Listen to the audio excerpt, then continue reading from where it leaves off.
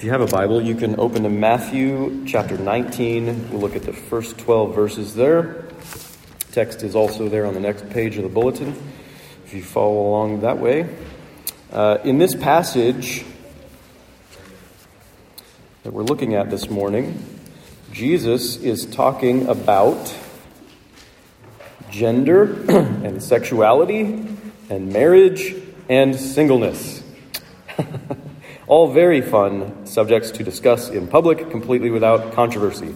Actually, I think it's always been difficult to talk about these things in light of our relationship with God, in light of what He says to us in the Scriptures. It's always difficult. It's even difficult for very religious people. That's who the Pharisees are. Even difficult for very religious people and those who follow Jesus. Those are the folks who have a hard time with what Jesus is saying here. So Jesus himself acknowledges this is a hard subject for us. This is hard for us to accept. So that's okay. It's okay to admit this stuff is difficult for us. Jesus is not afraid to address difficult subjects like this. When Jesus addresses something, it's because He is faithful to His Father. It's because He loves us and wants what is good for us.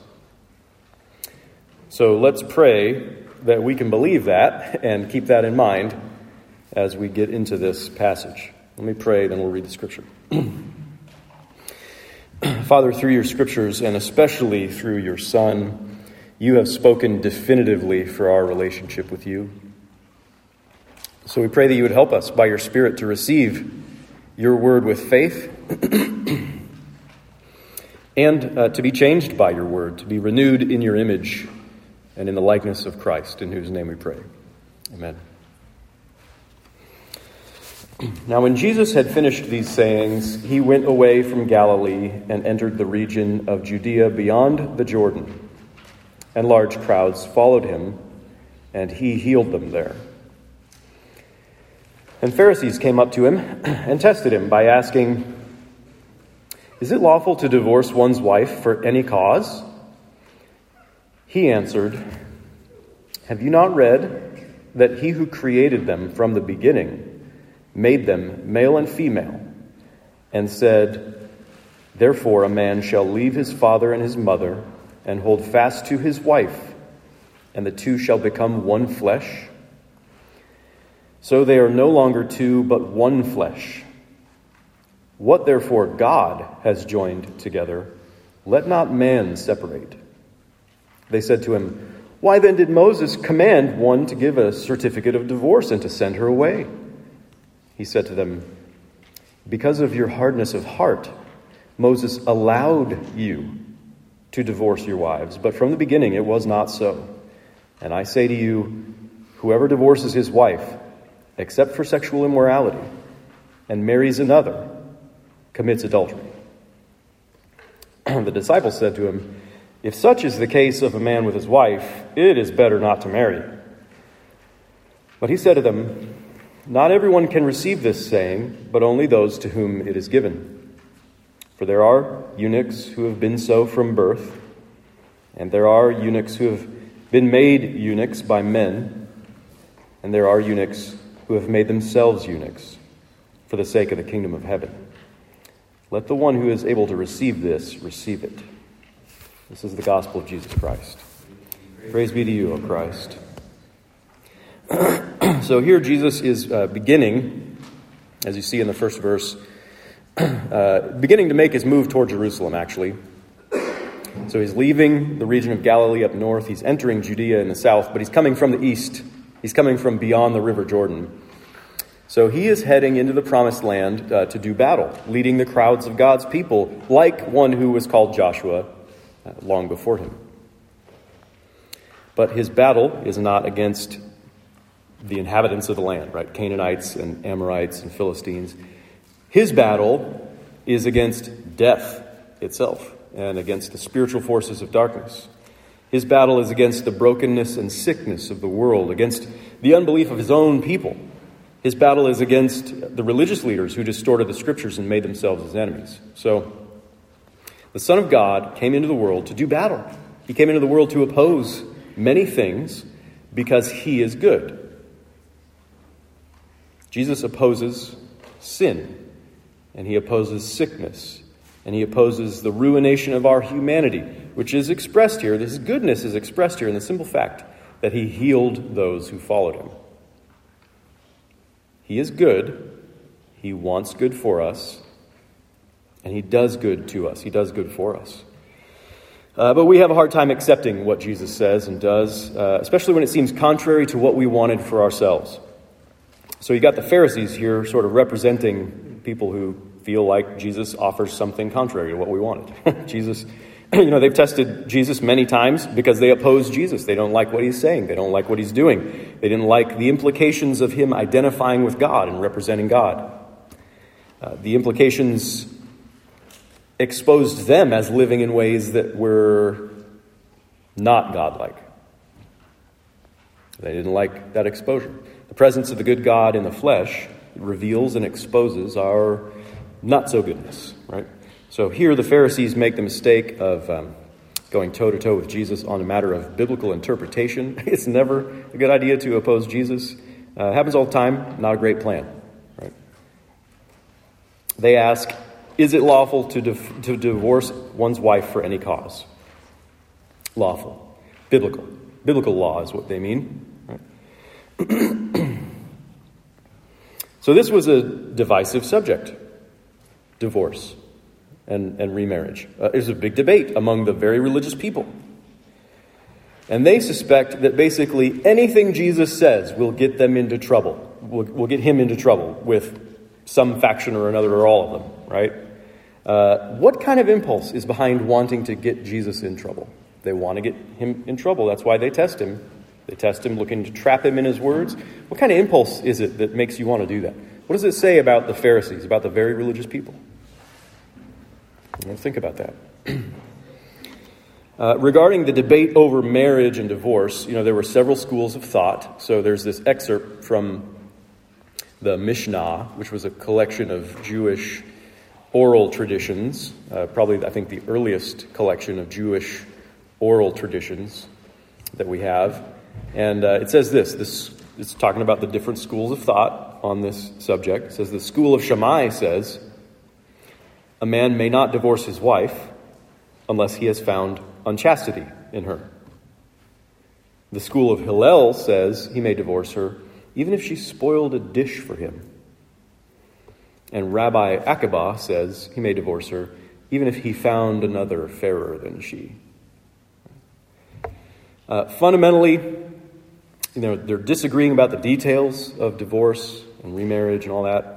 But fundamentally, the religious people essentially agreed that a man had authority to divorce his wife.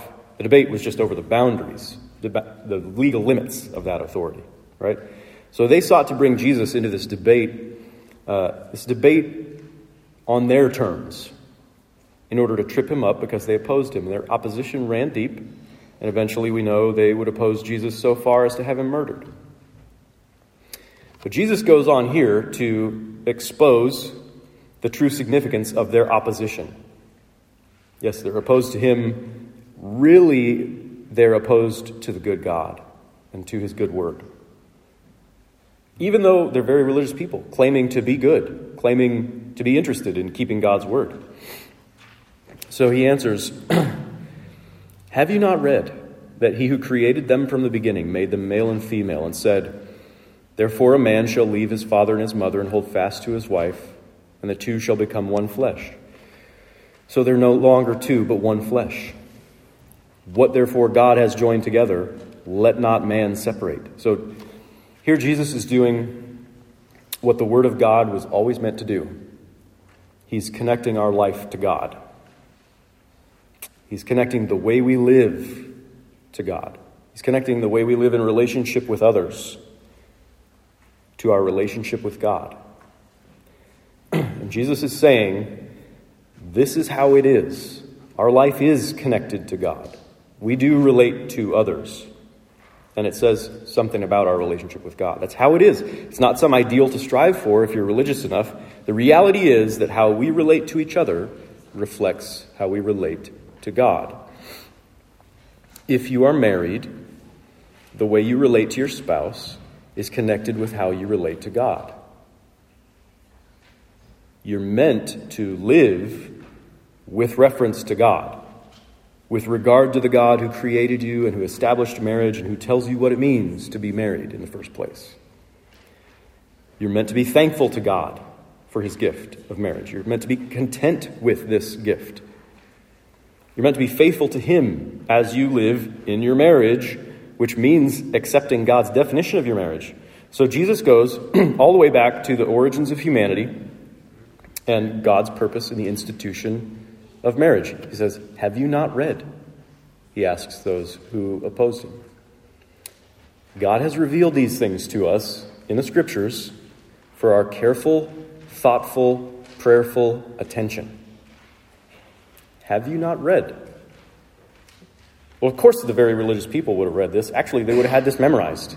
They would know this by heart.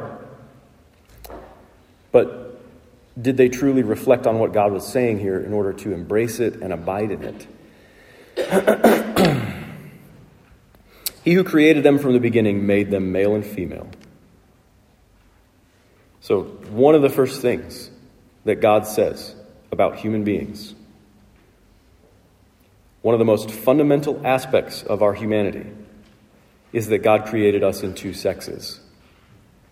This is, of course, a very controversial subject in our time and place.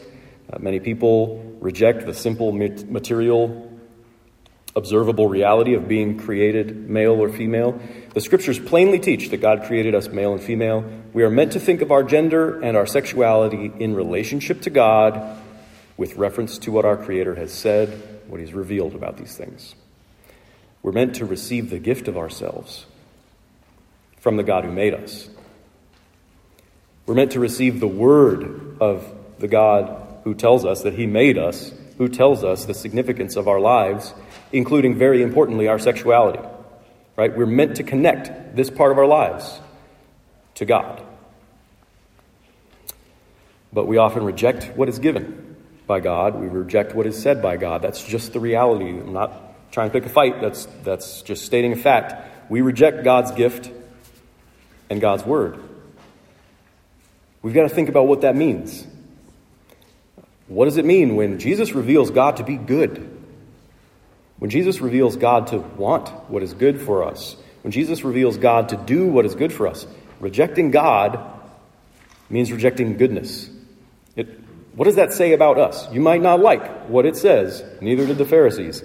The very religious people opposed Jesus because he was always exposing their not-so-goodness.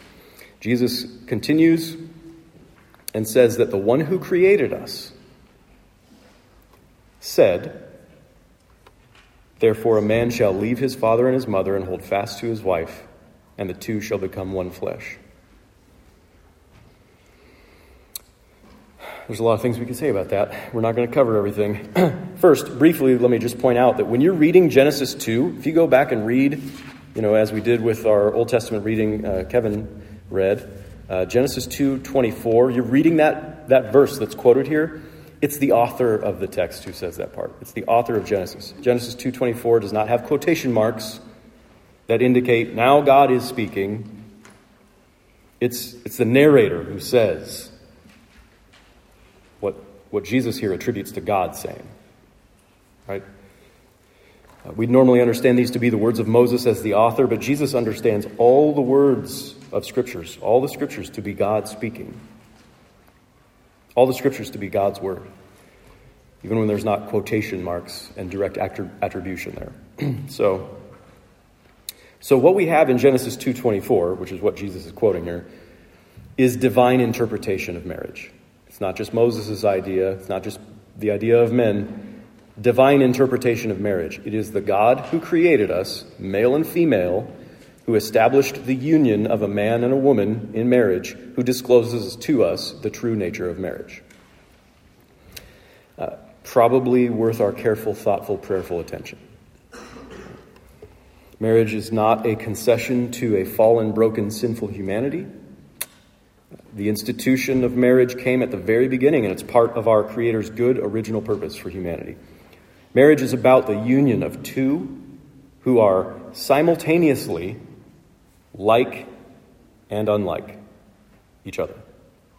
Marriage is between a man and a woman because it is not about loving a mirror image of yourself. It's about loving someone who is deeply other, someone who is also a human being. Wrap your mind around this, but a human being in a very different way from you. Marriage is not about self-fulfillment or self-satisfaction. It's about mutual self-gift as a reflection of God's own love. Marriage is meant to reflect the triune God's creative power of love as persons united in love bring forth other persons for love's sake. There are a lot of good things we could say about marriage, but the point here is that God is the one who established it.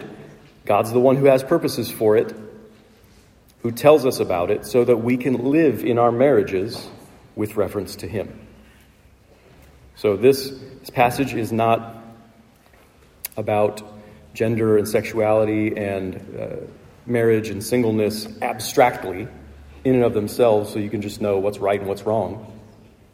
Jesus is talking about sexuality and marriage and singleness with reference to God. He's bringing these things into our relationship with God. He's saying that how we relate to each other in our marriages reflects how we relate to God. We're meant to receive the gift of marriage from the God who gave it. We're meant to receive the word of God who tells us about this marriage, the nature of it and the meaning of it. We just reject that. We reject marriage on God's terms. We prefer our own terms. That's what sinners do, right? We seek to live all of life on our own terms rather than on God's terms. We would all like to be God for ourselves. And we have this strange notion that being like God means living life on our own terms. If we seek to live in marriage on our own terms, it's often going to result in divorce, which is absolutely contrary to the gift that God has given us in marriage. Because the triune God of love, the God of union, gave us marriage to reflect divine union. But rather than lean into that union with reference to the God of union, sinners tend to pull apart from one another to put ourselves on trajectories that would ultimately end marriages. Jesus tells us that divorce is not good, that we have no authority to end our marriages, no authority to reject the gift of union that God has given us. He says, "So they are no longer two but one flesh. What therefore God has joined together, let not man separate." You cannot separate what God has joined together without it involving an act of rebellion against God. Divorce is always the result of sin, always a violation of relationship with God. Divorce always involves a rupture of a union that God has established. The only way to end a marriage in divorce is when one or the other spouse, or both, sins against God and disregards his word. Human beings simply do not have authority to reject the word of their Creator and end a marriage in divorce. The desire to have such authority reveals our opposition to God. So Jesus' opponents here, the very religious people, want to pretend that they did not oppose God. But they wanted to know the legal limits to a man's authority to divorce his wife.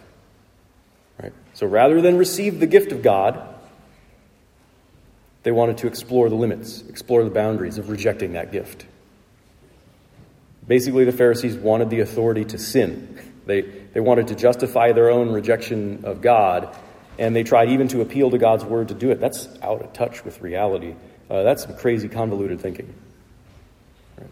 So they said to Jesus, "Why then did Moses command one to give a certificate of divorce and send her away?"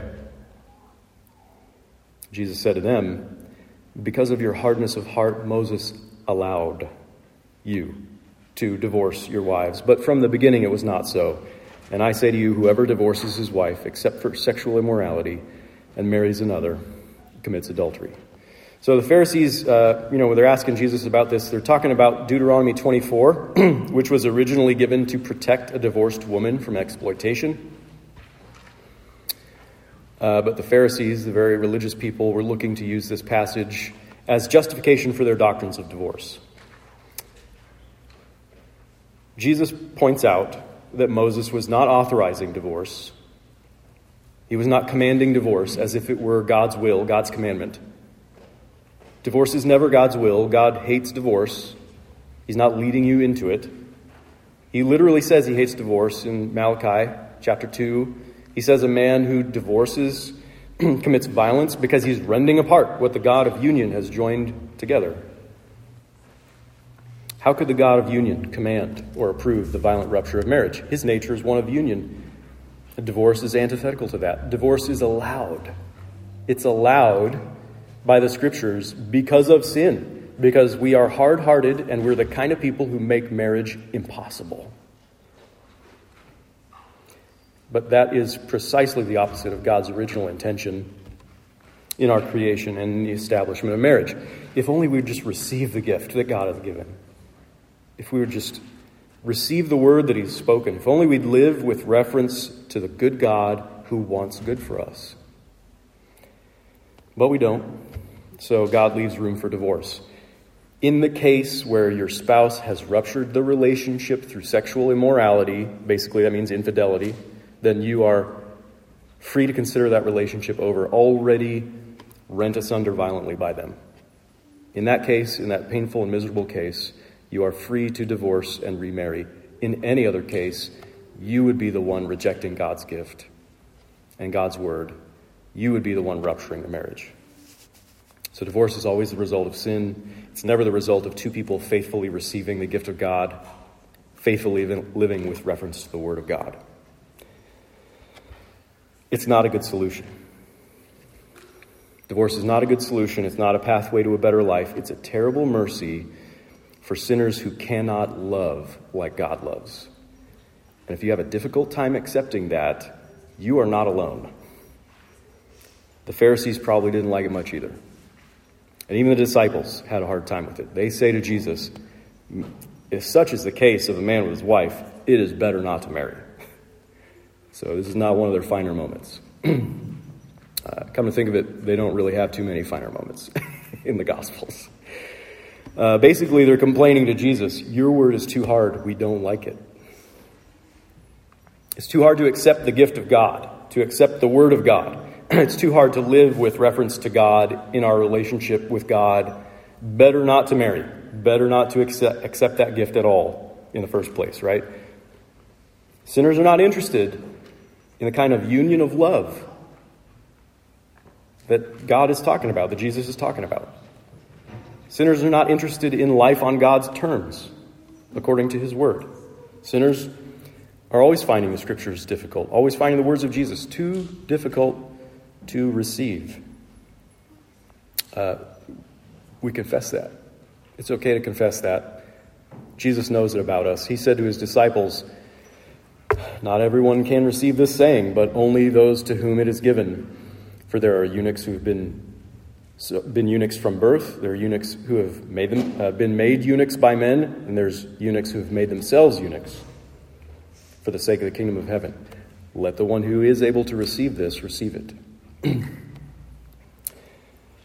So they say, we don't like the whole idea of marriage. If what you're talking about is true, living that way is impossible, better to be single, right? Jesus says, being single is good. Not as a rejection of God's gift of marriage, not in bitter resentment of God for having cursed us with singleness, but as receiving a different gift, receiving a different calling, receiving a different way of relating to God in life. Jesus was single. Paul was single. If the good God has called you to singleness for the sake of his kingdom, it is good.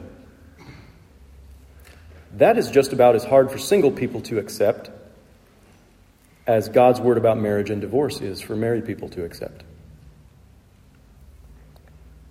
This whole thing is about receiving God's good gift and his good word.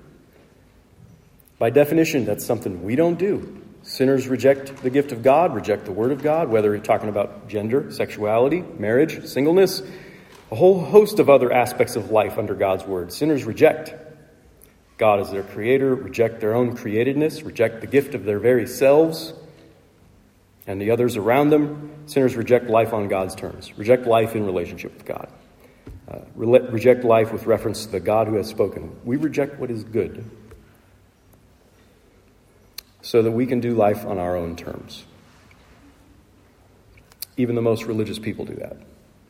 Even Jesus' own disciples do that. Jesus knows that about us, and he did not abandon us for it. Jesus himself is the great gift of God given to sinners. Jesus himself is the very Word of God incarnate, come to make God known for a relationship with him, come to connect our lives to God in every way.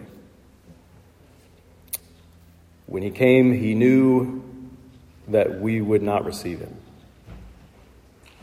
But he came anyway. He gave himself to us, gave himself for us, and we rejected him all the way to the cross. But he took on our humanity in order to atone for our rejection of the good God and his gifts and his word. The first thing that defines us as God's creatures is that we stand as those who receive. We receive life and breath and everything. We receive our very selves as God's gift. We receive his word so that we can live all of life in relationship with him. Where we, as sinners, have not received what is given, Jesus came to stand in our place as the true human, to receive the good God and his good gifts and his good word, all on our behalf. Where we rejected, Jesus received. Jesus is the true bridegroom, married to a faithless bride, who he's received this bride. He's pledged himself to an everlasting union with the church, who he's remained faithful, even as we committed spiritual adultery in our sin. He has done this. He's the faithful bridegroom, all with reference to God, his Father. Jesus came to live as one of us, as our representative, to live in relationship with God, not just for himself, but for us. He came not only as the true bridegroom, married to the church in a sense, but as the true eunuch,